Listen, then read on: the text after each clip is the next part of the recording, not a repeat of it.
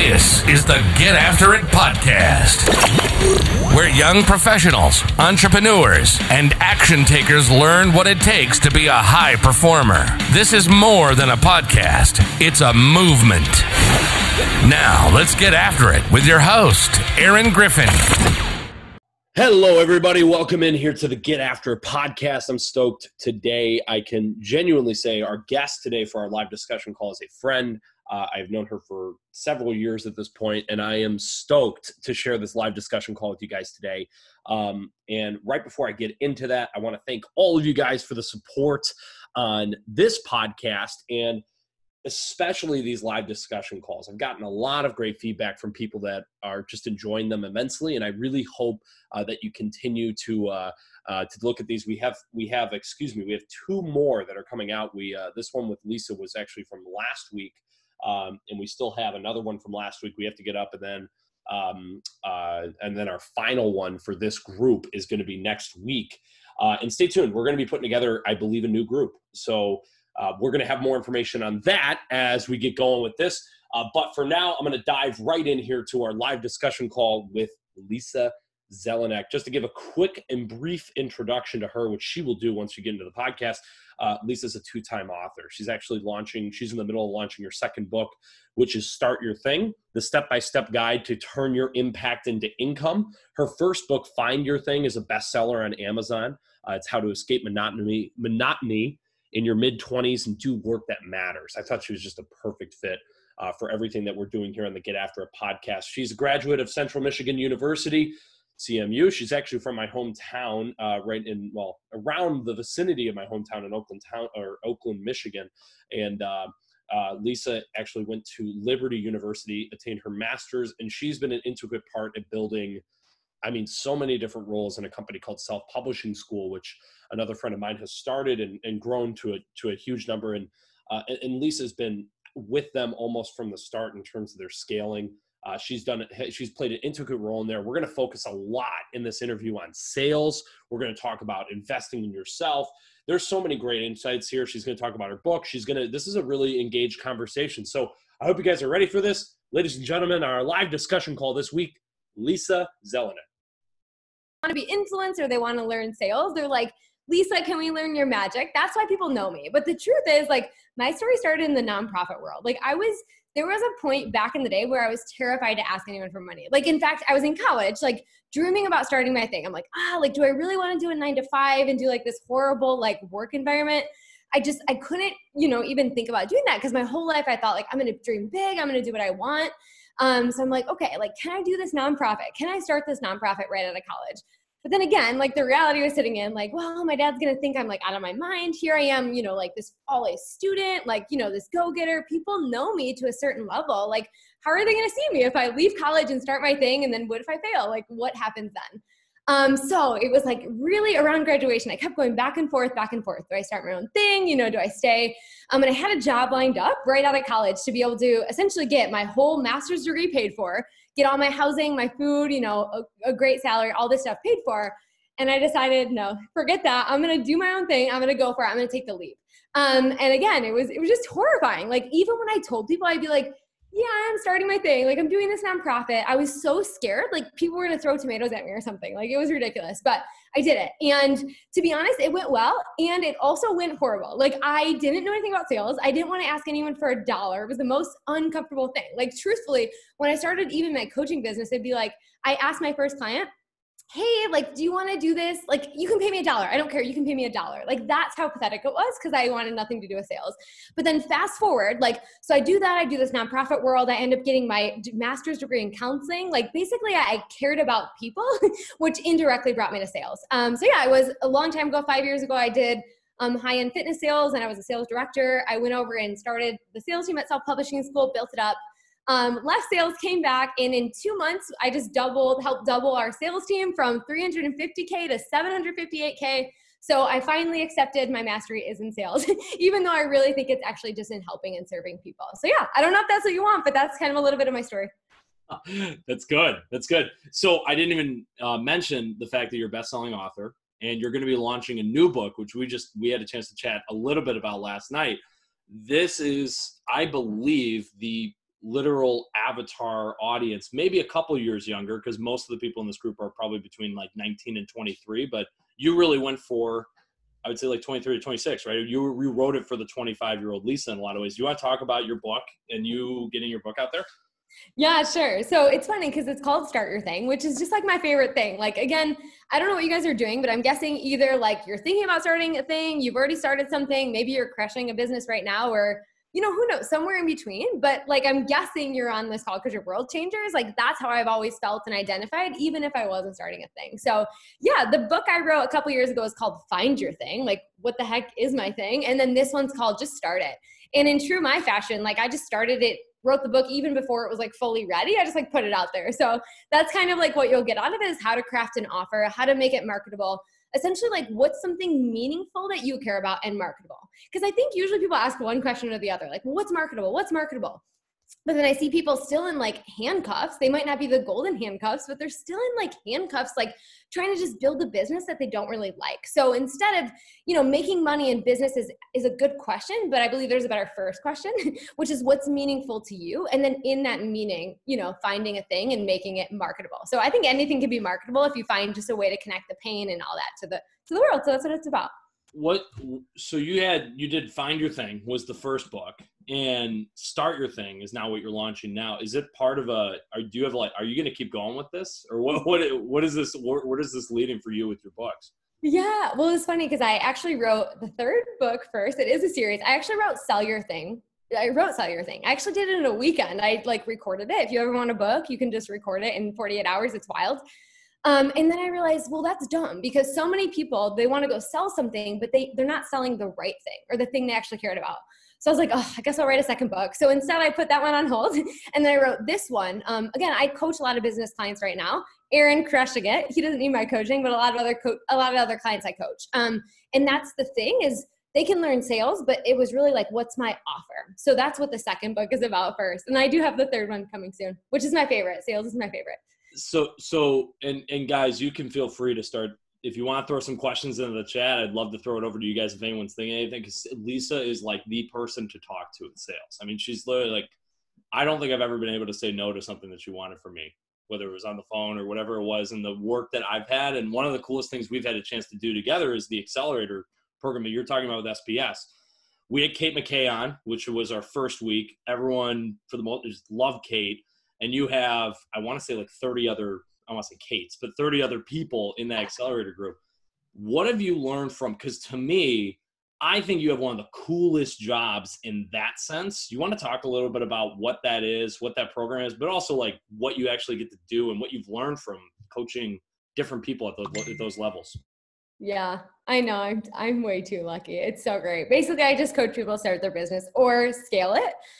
Yeah, it's funny because 30 different people in 30 different industries, a lot of them essentially have the same problem. And again, like just to put it blank, it is like, what's my offer? Because I'll see people start, but then they chicken out, and 3 months in, a lot of times, like, we have to pull it back and restart. And it's not due to a lack of a good idea. It's just the certainty and courage around it. So that's like the most consistent thing I teach and coach.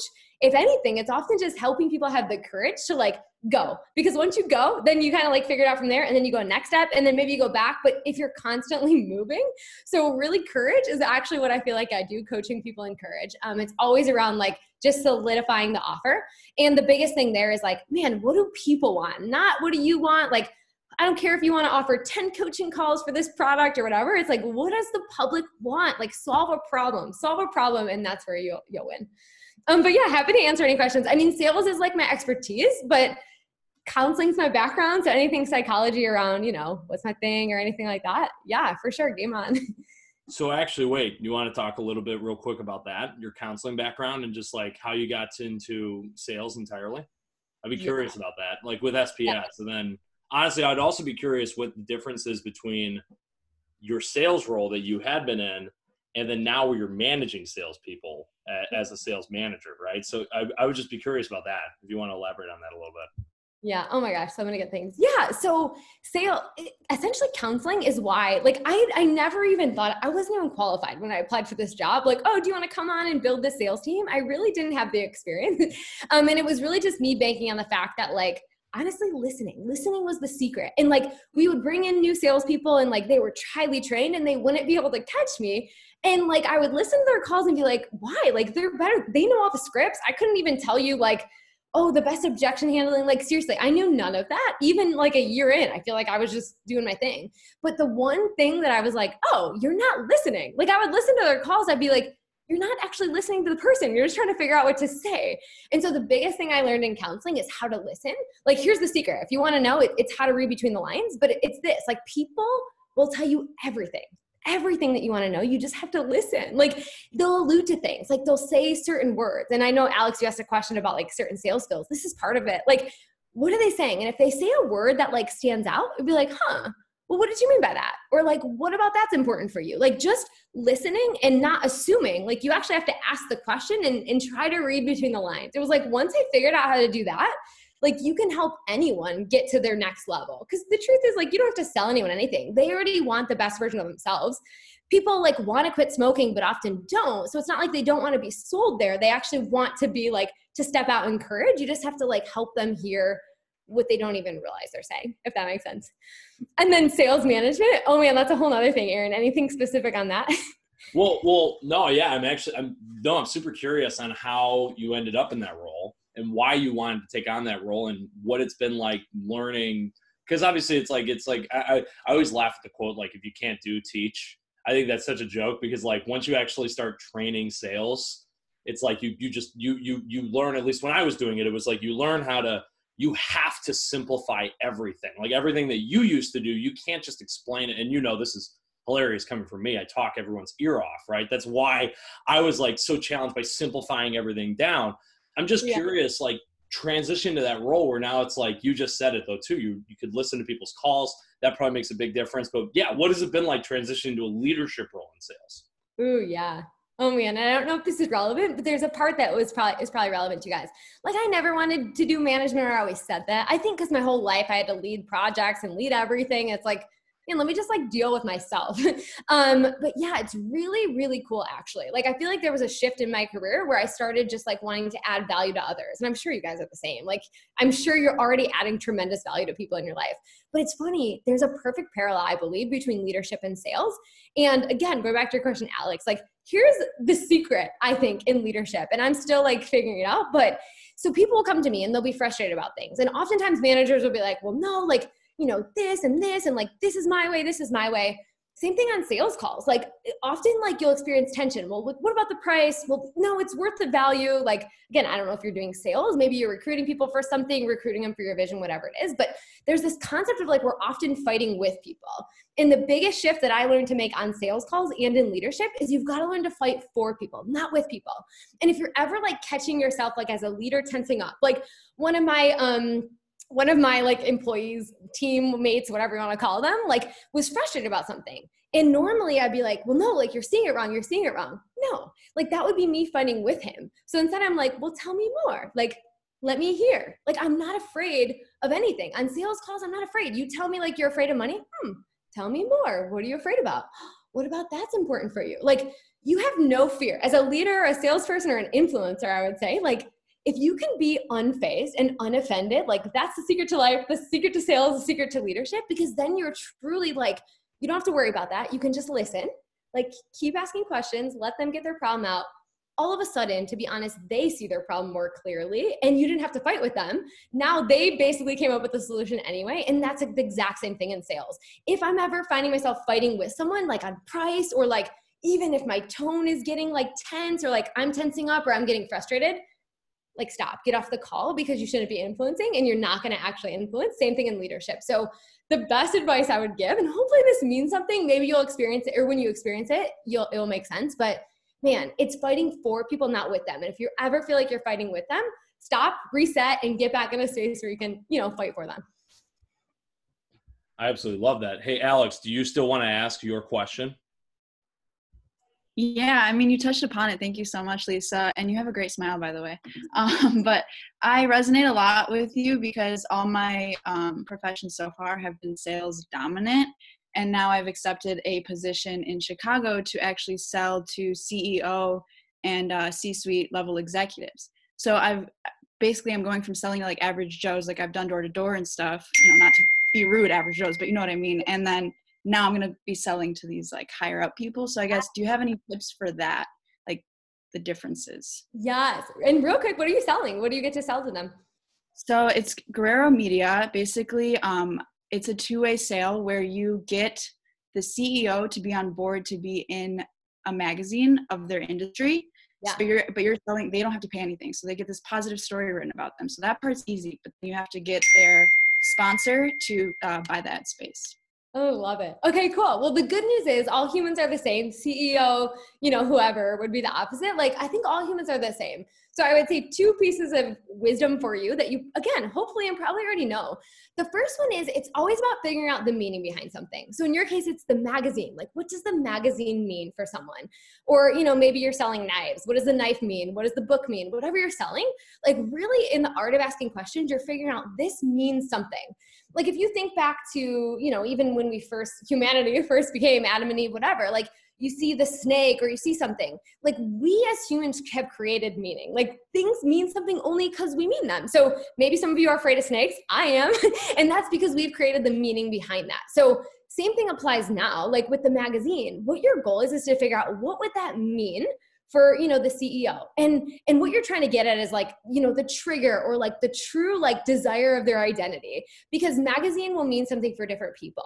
And if you can figure out what that means, so maybe it means status, but okay, status for what? Maybe it's like looking a certain way to their family, to their kids, to their past high school classmates. Like, almost like it seems silly and like, why you're not going to like ask the CEO all these personal questions, but you kind of are. And, there's probably clues like within their office. There's lots of different ways that you can like unpack that. But if you can figure out what that magazine means, like all of a sudden you're not selling the magazine, you're selling the meaning of who they want to become. And then that's kind of my second thing to tie right in there for you is identity. So really that's the answer, is you're figuring out the meaning, but you're figuring out who do they want to become?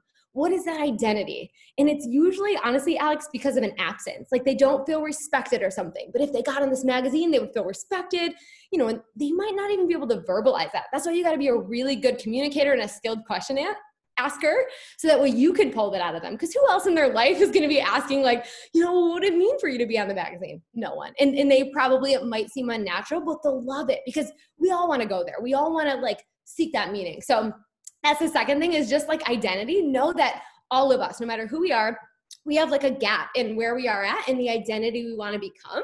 So if you can like hone in on what that identity is, same thing. Again, all you're selling is the identity, that meaning. So it's like, hey, well, the good news is you can get this magazine so that you can be seen a certain way. Your classmates will see you, insert all of the meaning to them. Does that make sense, or any follow-up on that? Yeah, it does. Thank you so much. I love that. We got several questions in here. Marissa, you're up next. You want to go? Marissa. Yeah. Hey, Lisa, thanks for being here tonight. I really appreciate it. My question goes to kind of like selling yourself in a sense. And I was just curious, what kind of actionable steps do you think that somebody that's around 23 years old, like pretty much everyone in this group, obviously we're all here, we want to make a difference.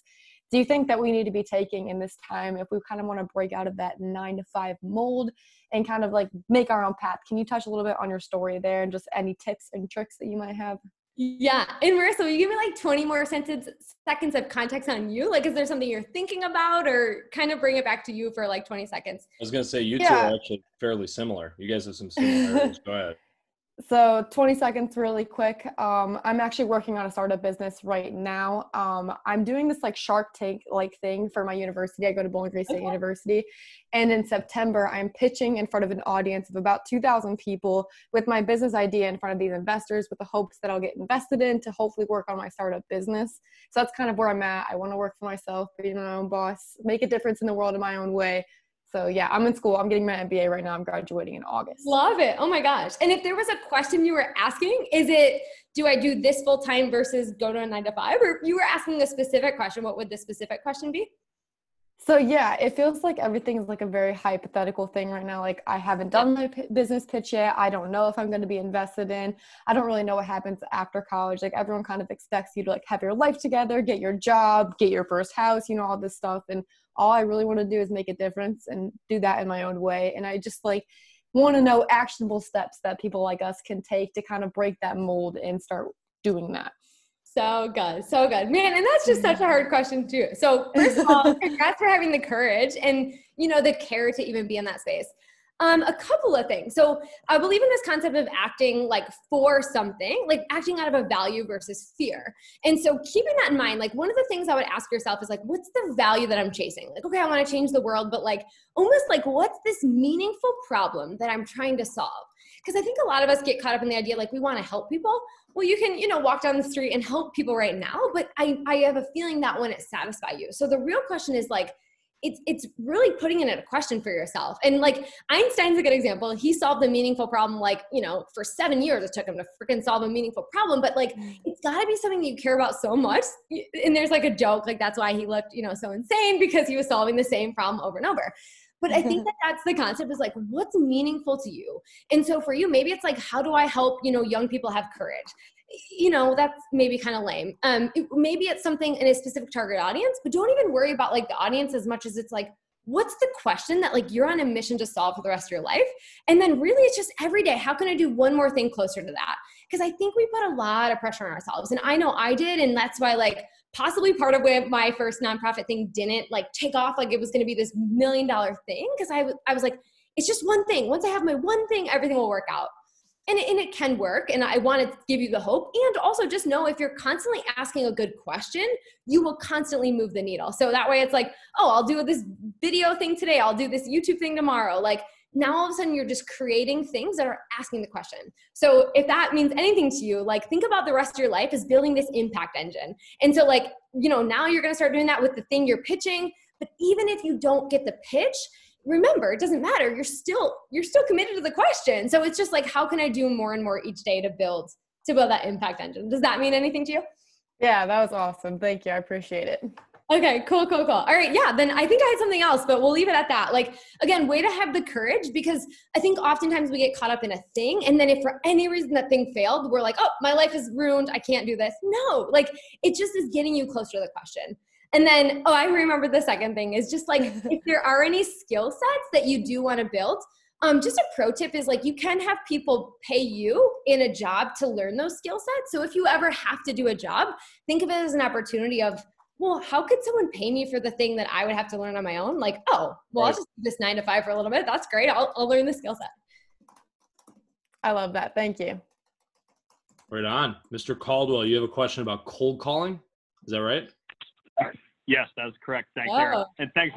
I've loved the energy you brought here tonight so far. So thank you for being with us. So I was wondering, a lot of us are either kind of looking to grow our own thing, whether it be starting a business or becoming an entrepreneur in some sense. Some of us are still in school, so trying to build their network. So I've got kind of two things that relate to each other. What are, in terms of like a inter-level conversation, what are some opening questions that you default to get someone to open up about themselves and their background to you? And then how do you kind of use that to build into like the second call? Because I feel like, anyone can have like the first conversation, like, or a first phone call, but how do you kind of keep that dialogue going and build into the next one?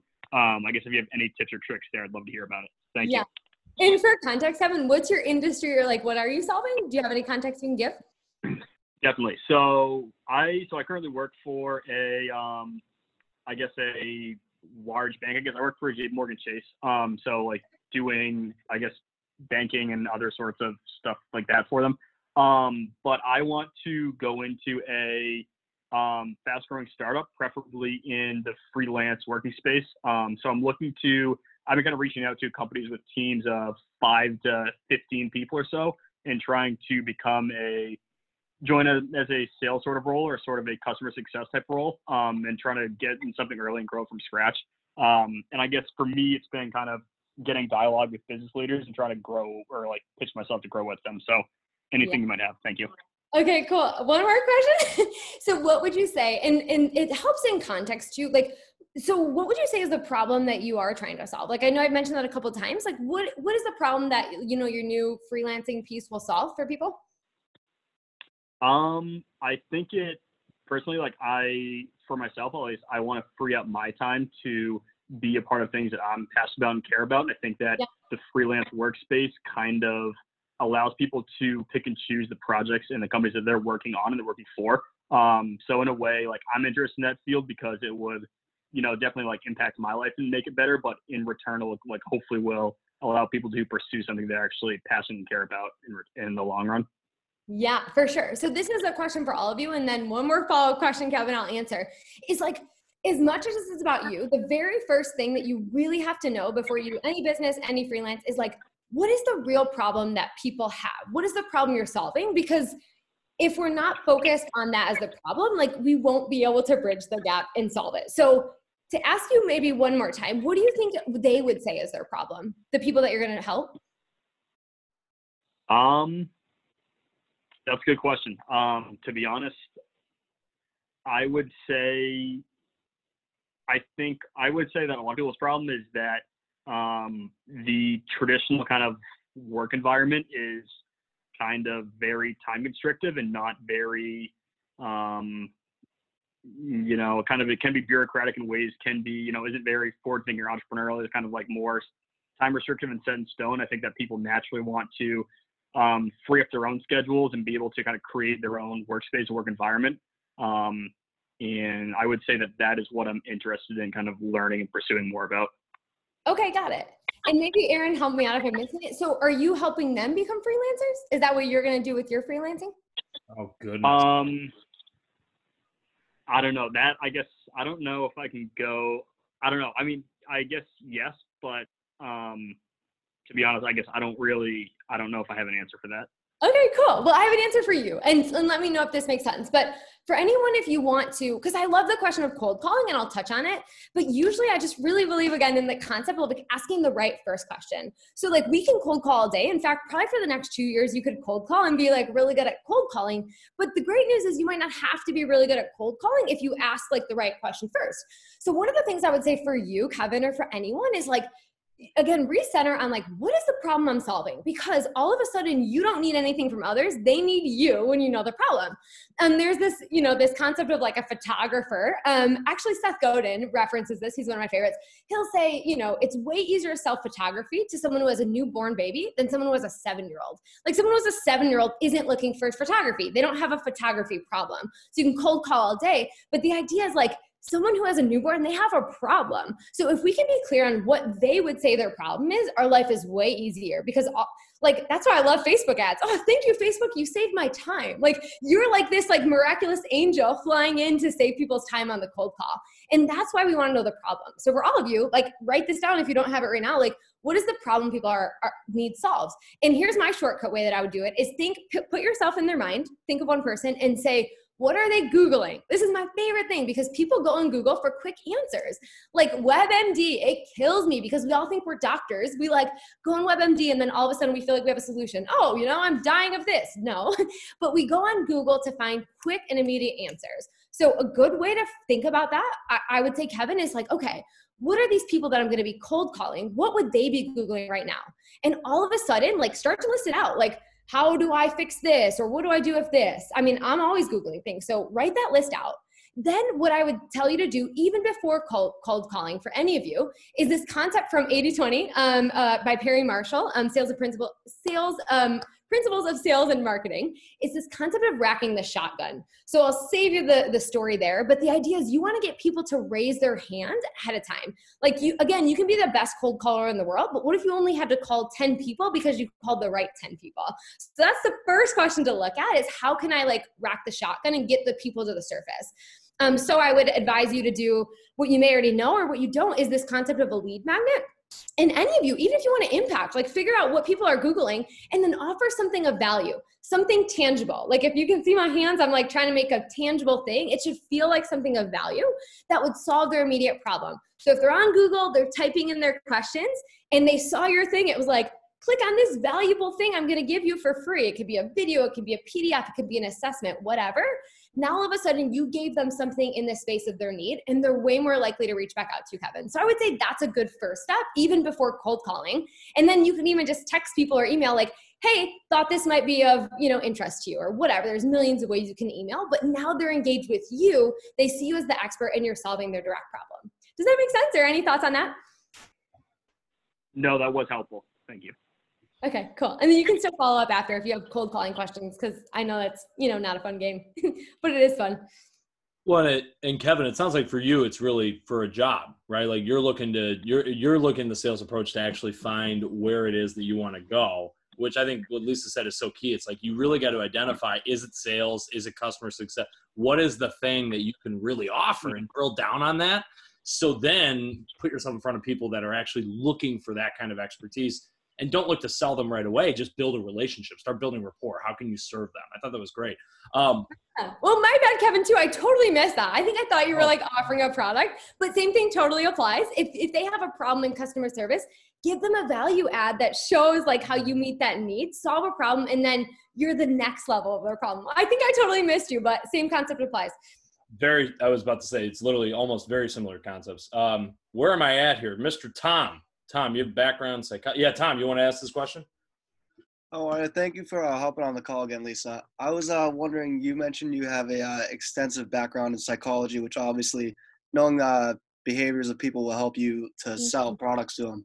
I was wondering over the years what specific skills or pieces of knowledge you've acquired that helped you the most to elevate your selling over everybody else's.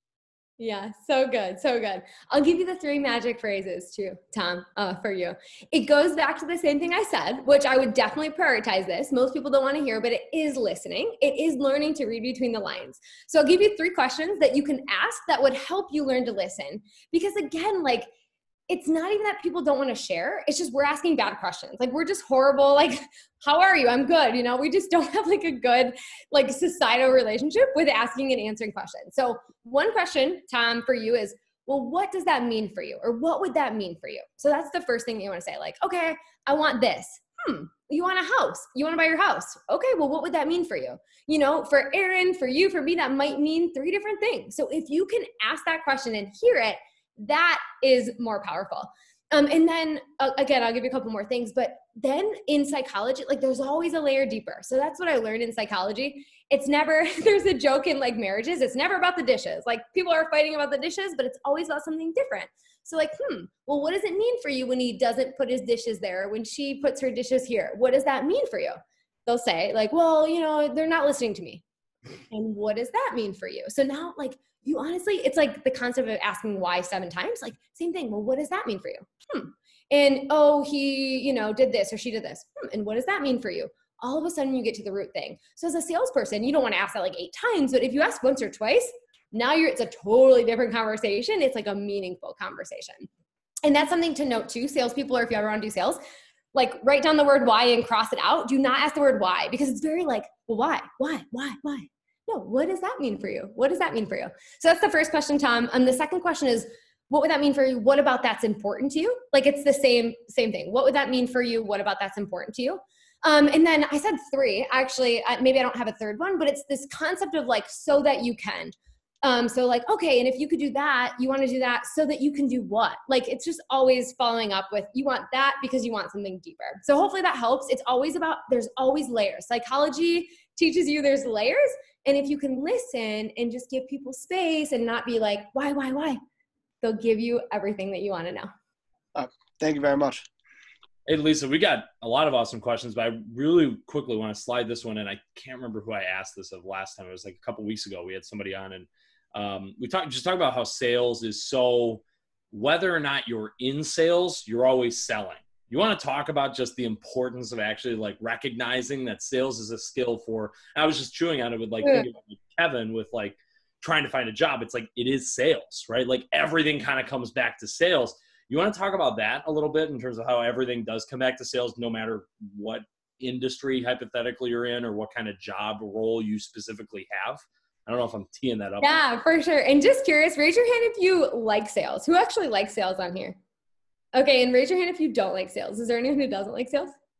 Oh, these are my people. Awesome. Well, usually, like before I would answer that question, I would have to be like, forget sales. Like, it's not about sales. You know, it's not about, because usually we have like this preconceived, even when I did sales, there was still some times that I was like weird about selling. So one of my favorite quotes, Aaron, that I invented, this is like maybe my only quote in history ever in 30 something years, is sales isn't weird, you're weird.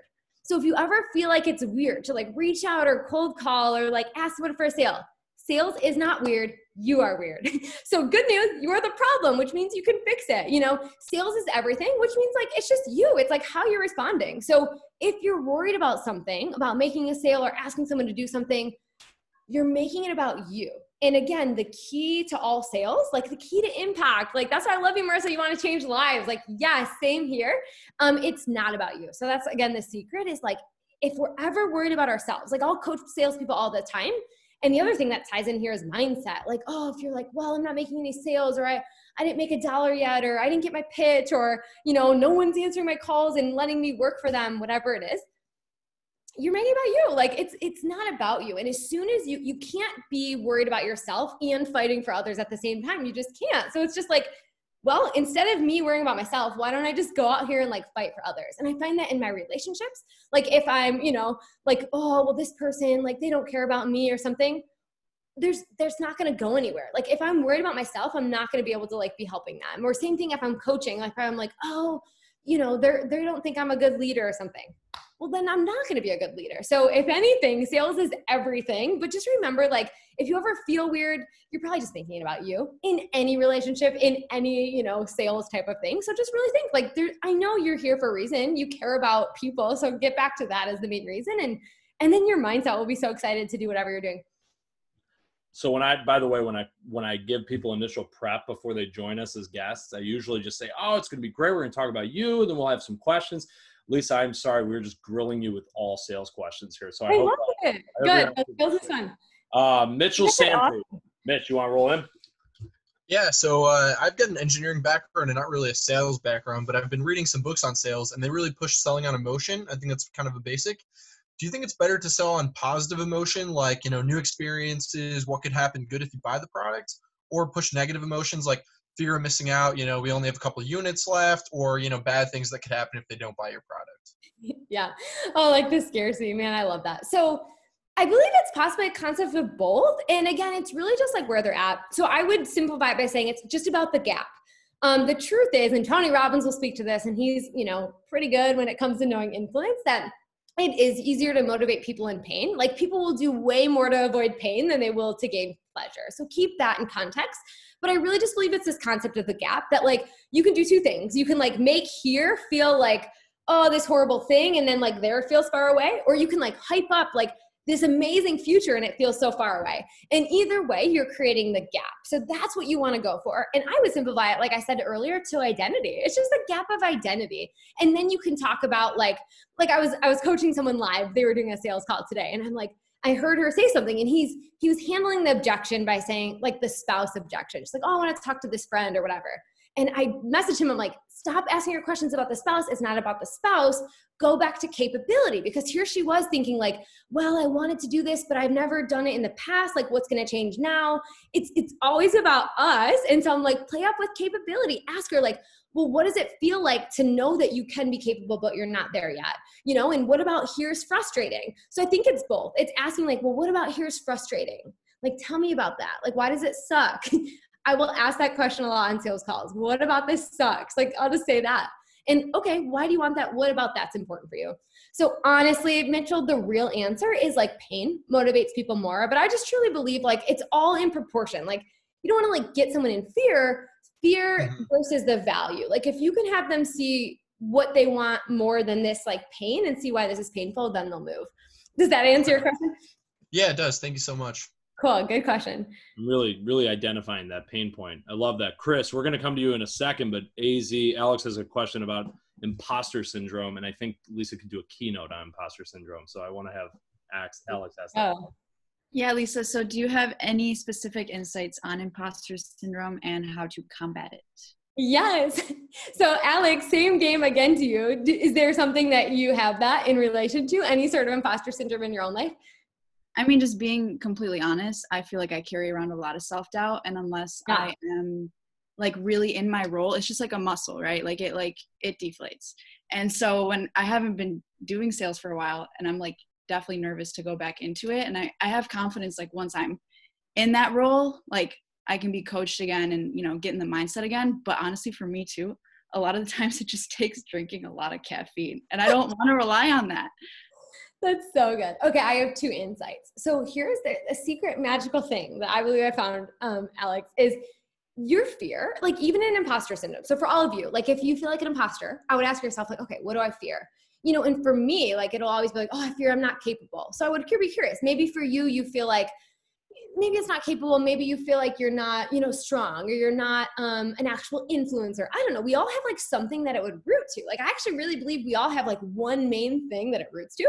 So here's this really cool thing. And this might be way over your head, but this is for those of you who have like high advanced levels of awareness. If you can ask yourself a couple times, like, what is it that I really fear? Guess what? Like that's your superpower. Meaning like if you fear doubt, or like there's probably a couple other layers. If I ask you a couple of questions, we could probably find it really quick. But again, like for some people, it's capability. They feel like they can't move if they feel incapable. And so if that's the fear, the thing that they're really good at and their superpower is making others feel capable. In the same way where some people feel like, oh, I'm alone, no one likes me. Well, their superpower is making people feel like connected. And so the reason I say that is the more you can be aware of the fear, don't be afraid to like write it out, ask yourself, like, because it's not going to go away. And I say that as a really good thing. Like, here's good news. It's just not going to go away. But the more you can understand that, you can start to do what I call like switching. And the quicker you can learn to switch from like, whoa, I'm afraid of this, to wait, this is my superpower. So I could sit here and cry and be worried, or, oh my gosh, how do I get on with this CEO and go help him feel capable? I could be afraid of my own capability, or, oh my gosh, I know more than anyone else how to make people feel capable because I know that pain. So hopefully that's not like too over your head, but for those of you who are advanced, I promise this is irrelevant. Figure out what that is, and it's your superpower. And the only way I found to get over imposter syndrome, Alex, is again, you can't be in fear and fight for someone. So again, you have to like find a way to just instead say, okay, I'm afraid of this and I'm brilliant. You know, oh, I'm Alex. I've done all this, you know, training. I love people. If I am afraid of this, imagine how much more a CEO is afraid of this, who has all these people like that are reporting to him, who has this family that probably follows him or her, you know, whoever. And so if you can put yourself in their mind and start to think, if I feel like this, what's their pain? What do they feel? Now, all of a sudden, you don't have time for your own problems, and imposter syndrome is irrelevant because you truly are showing up powerfully to serve that human with their own need. Thoughts on that? I love that. Thank you. Yeah, you're going to kick ass at your job, why not? Hey, so we had for Mitch and Chris, they both had low expectations going into this call because they know you went to Rochester High School, and they both went to Adams with me. Chris has a question, though. I think that reputation has turned around in today. Well, I went to Avondale for what it's worth, so we're off the charts. We don't even count. So that's the good news. I'm from Rochester, but went to Avondale. Go ahead, Chris. Oh, man. Well, Lisa, thanks for being with us today. So my biggest thing, I'm a sales guy. I've been making cold calls for years now. I'll call somebody, 40, 50 times to get them on the phone. I'm that guy. But my big thing is, when you talk to somebody, you call them up, they answer the phone. It's like, hey, what's up? This is Chris. How are you today? I hate that. Hate it. And I don't know what to say. So I just stop saying it altogether. I just go right into what I'm talking about. And I don't really know what to say. So I just get past that first 5 seconds, and was hoping you could give me something to say there. I love it. It's so funny. Chris, you know, whatever this means, you sound like a sales guy, and I'm sure you do awesome. Okay, so what are you selling, or what context, what do you jump on the calls about? You know what? So I was flipping houses in college, and now I'm doing real estate now. So okay. And are these cold calls? Like, are these random people, or what's the context for the call? Oh, I was literally picking up a phone book for a while, calling people. Okay, wow. And are you still doing that now? Are they like super cold, like leads? No, I call them warm now. I'd call them warm leads.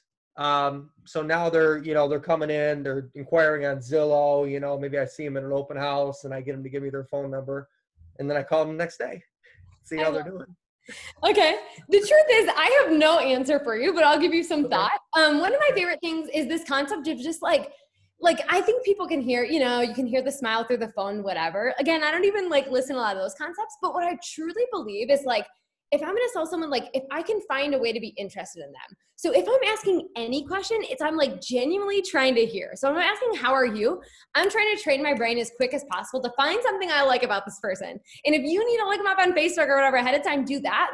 You won't feel annoying about the question if you're genuinely trying to hear the answer. And it's usually you want to ask, I'm guessing, Aaron, like you'll have good conversations with people that you want to ask questions to. So Right. really, the real thing I would say is how do you almost like train your brain to just like them instantly? And that's why a lot of people will look people up on Facebook or whatever ahead of time so that they can like them. So again, it might be harder for you, but it's like, if you are asking that, you're looking for like a way to like them, which, you know, could be anything. You know, you can change the way you say it. One of the things that I've often done is like, oh, how's it going? How have you been? Like, it's just like this concept, like we're already friends. That's just like a way I personally like to live my life, is like the people I haven't met yet, I just, you know, believe they're already my friend. They're just like waiting to happen. So same thing with like, if I walk into a coffee shop, I'm like, oh, how's it going? Have you been? Or whatever. So you could try something like that. I don't know what your philosophy on life is, but like maybe doing something that aligns with you. If you're just like an off the wall guy that likes to ask random things, like you can do that. A lot of times people will be like call out the fact that it's a cold, like call out the elephant. If there's an elephant, like, yeah, I'm cold calling you, you know, what's up or whatever. Like do something that feels like it aligns with you and your true self. And then you will never feel like, not even weird asking the question, but it'll feel aligned. So I really don't have an answer for you, Chris. I don't know a good tactic, but something that feels like you is what I would say. And then try to, as quick as possible, if you're asking it, find a way to like them instantly. Okay. I can work with that. Okay, awesome. I appreciate it. Hey, Lisa, I've got a question out of right field for you. So Okay. I'm just genuinely curious on, I talk about this in my book that's coming out next month, finally. We're coming out. Yes, let's go. We have, one of the things I just talk about is investing in yourself. And I think one thing that's very common, especially you can't even blame anyone today when they get out of school and they have X amount of tens of thousands of dollars of student loan debt. The last thing they invest in for at least the principal few years out of school is investing in themselves. You've had the opportunity to attend some really freaking cool conferences like Tony Robbins. I know Tony Robbins is like your favorite. I want you to reflect on that if you could. Just what do you get out of investing in yourself? What are some of the best investments you've made in yourself? And if you wouldn't mind, just elaborate on those a little bit. Yeah, definitely. Well, one of my favorite concepts is like betting on yourself. Like, I just like that. Like, if you're going to gamble, like a casino, like who are you going to bet on? And it's so funny. We bet on companies, we bet on all these other things.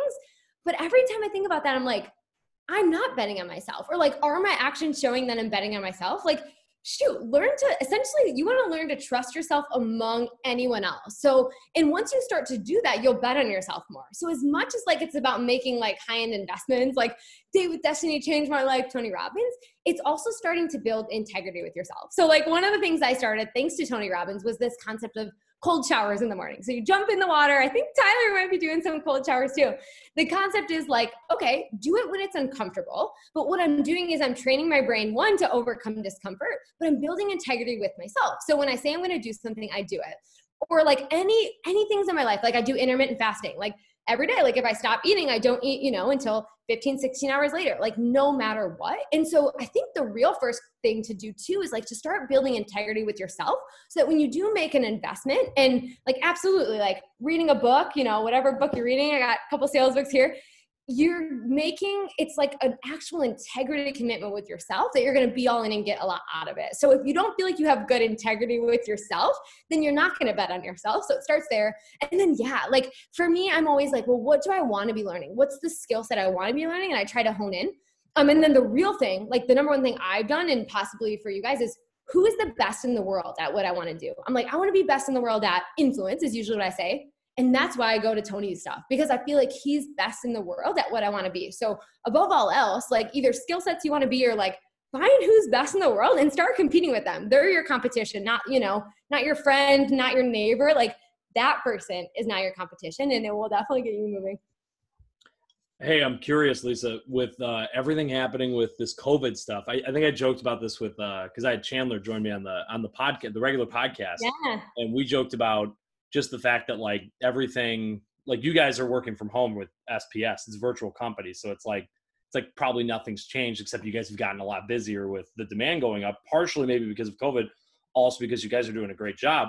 You want to talk about right now, I think a lot of people maybe in this call, but also just in our age demographic, people that are getting out of school or maybe in school, they're watching internships and jobs just evaporate. I had a call with someone earlier today where it was like, the job is not coming back, but it might come back, and he's trying to determine if he can get back there. And he's like, it's just like, and just for it's just not coming back clearly. Like there's no way a lot of these jobs are coming back what advice do you have for people in this post-COVID world, whatever it's going to look like, in the sense that I'm assuming it's just shifting way more work from home, but way more tech? What are some tips and tricks maybe to get ahead in either building relationships from home or just in general that you think would be really valuable as we kind of accelerate this weird path into more virtual relationships, just in general? Yeah, for sure. And that's like, again, also a difficult question. I think it's the same concept, again, that applies to sales, that applies to influence. So if any of you are experiencing that, that can be terrifying. The idea in anything sales is I like to lean into the fear in a way that's not like, oh, just it's fine, forget about it, you'll figure it out. But almost like if zig when people are zagging, like there's something along those spaces. So if everyone is, in fear of this one thing, then it creates an opportunity. So you just have to see like what that opportunity is. And so almost like if you're afraid of like losing, not finding a job, well, then maybe there's something there to help other people like find their job. Like almost like any fear has an opportunity. It's the same thing in sales. Again, I guess everything, I just keep relating it all back to sales. But if someone tells me their biggest fear is like, I don't know, like money or something, like leaning into that and showing them why that's the very thing they want, I guess is the concept. I can explain that more, but like, what is the real fear? And then in that, even ask yourself why you're afraid. And then now you have a business opportunity, to go help someone else. So when in doubt, again, if you just get back to like, well, what's the fear? What are the problems? And then all you're doing in business or working for someone is they're just paying you to solve problems. So, okay, here's a problem I have. Well, guess what? Thousands of other people probably have that problem. What is one way you can add value? And remember, you don't have to be up here. If you're just one step ahead, maybe people don't know how to write a resume. Well, go start a resume business. Anything. I don't know. I don't even know if that answers your question, Aaron, but I just believe in like leaning into the fear instead of running from it. You'll always find answers. Mitch, you want to ask this last question and then I got one more for her? Yeah, so since you're an author yourself and you work at a publishing company, I'm sure you're really familiar with like a lot of books and good authors. So what are the top sales books that you would recommend other than maybe your own? It's so funny. I'm like, trying to look at my shelf if there's anything I'd recommend. If you are Blue Ocean Strategy, I love. Like if you're starting a business, read Blue Ocean Strategy. It's really about how to like have a unique angle in the market. And that's more of like a marketing book. But a lot of times when people are asking sales questions, they're really asking a marketing question. And then, man, honestly, like I read a lot of sales books and I don't know if I'd be like, oh, read this, like Fanatical Prospecting, amazing. Like if you're doing cold calling, like it puts you in the mindset, of cold calling. Go Giver, another great book. It's this concept of like adding value first. So it's weird, but I would almost say like a psychology book might help you more with sales, in my opinion. And the thing I always recommend is like a book about listening. I know that's wild, but if you haven't like experienced a next level ability, how to learn to like read and see into people's souls, that's what I would say would be worth your time. So something about listening. Like I'll even read a lot of the most life-changing books for me have been like 7 Principles of Making Marriage Work. Like it's like a counseling book. Gottman, he's one of my favorite people. Like you're learning context of relationships and listening. And if you can do that, like in a subject area that, interests you, that's what I would say is the answer. So probably totally not what you're looking for, but that's what served me really well. Awesome. Thank you. I appreciate it. Hey, I real quick, and we can hit on some more questions if we have time, but Lisa, I really did I want you to hit on the interesting thing you were doing for your launch team. Is that me? I don't know. Somebody's screaming at me. I don't know what's happening. With your launch team for your book, because you're doing, I'm actually really curious, so I can maybe steal it for my launch team, which will be starting in a few weeks. I'm very curious to hear what you're doing and how we can help if we have the ability to do it. Yeah, I love it. So again, if you're solving a problem, like here's the thing, no one cares about what you're offering. Like, and I always remind myself of that too, like humbly, like no one cares. Like I'm launching a book, no one cares. What do they care about? So as soon as I ask that question, now all of a sudden I'm like, oh, well, they care about this. And how do I help them with this? So I am launching a book amongst authors. So one of the things that you can do in any business is when you get like early reviews and things that help. So my official book launch is in like 2 weeks. So this is like the stealth launch. And one of the things that you want to do, even if you have clients, and for those of you who are just like trying to figure out what you want to do, you can get testimonials to have a website, personal brand, whatever. You want to get early buy-in. And so that's what I'm doing is like getting people to read the book ahead of time and leave a review. But again, no one cares. So I had to ask myself, what do people care about? And I decided in a book community of other authors, they don't care about my book, they care about theirs. So I said, hey, do you want to be on my book launch? And I'm going to do this new concept. Again, new Blue Ocean Strategy will teach you how to like zig again when others are zagging. And so it's like, oh, here's this new thing that will help you with your launch. And so I'm doing this concept of a virtual launch. I don't know. I just made it up. I'm sure other people are doing it, but I've never heard of it. I just made it up 2 days ago and rolled with it.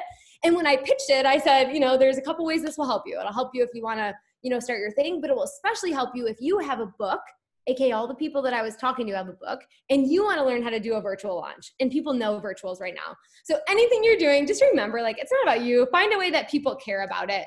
So that was the first concept. So I'm doing all day tomorrow. I have these virtual launches going on. They come in.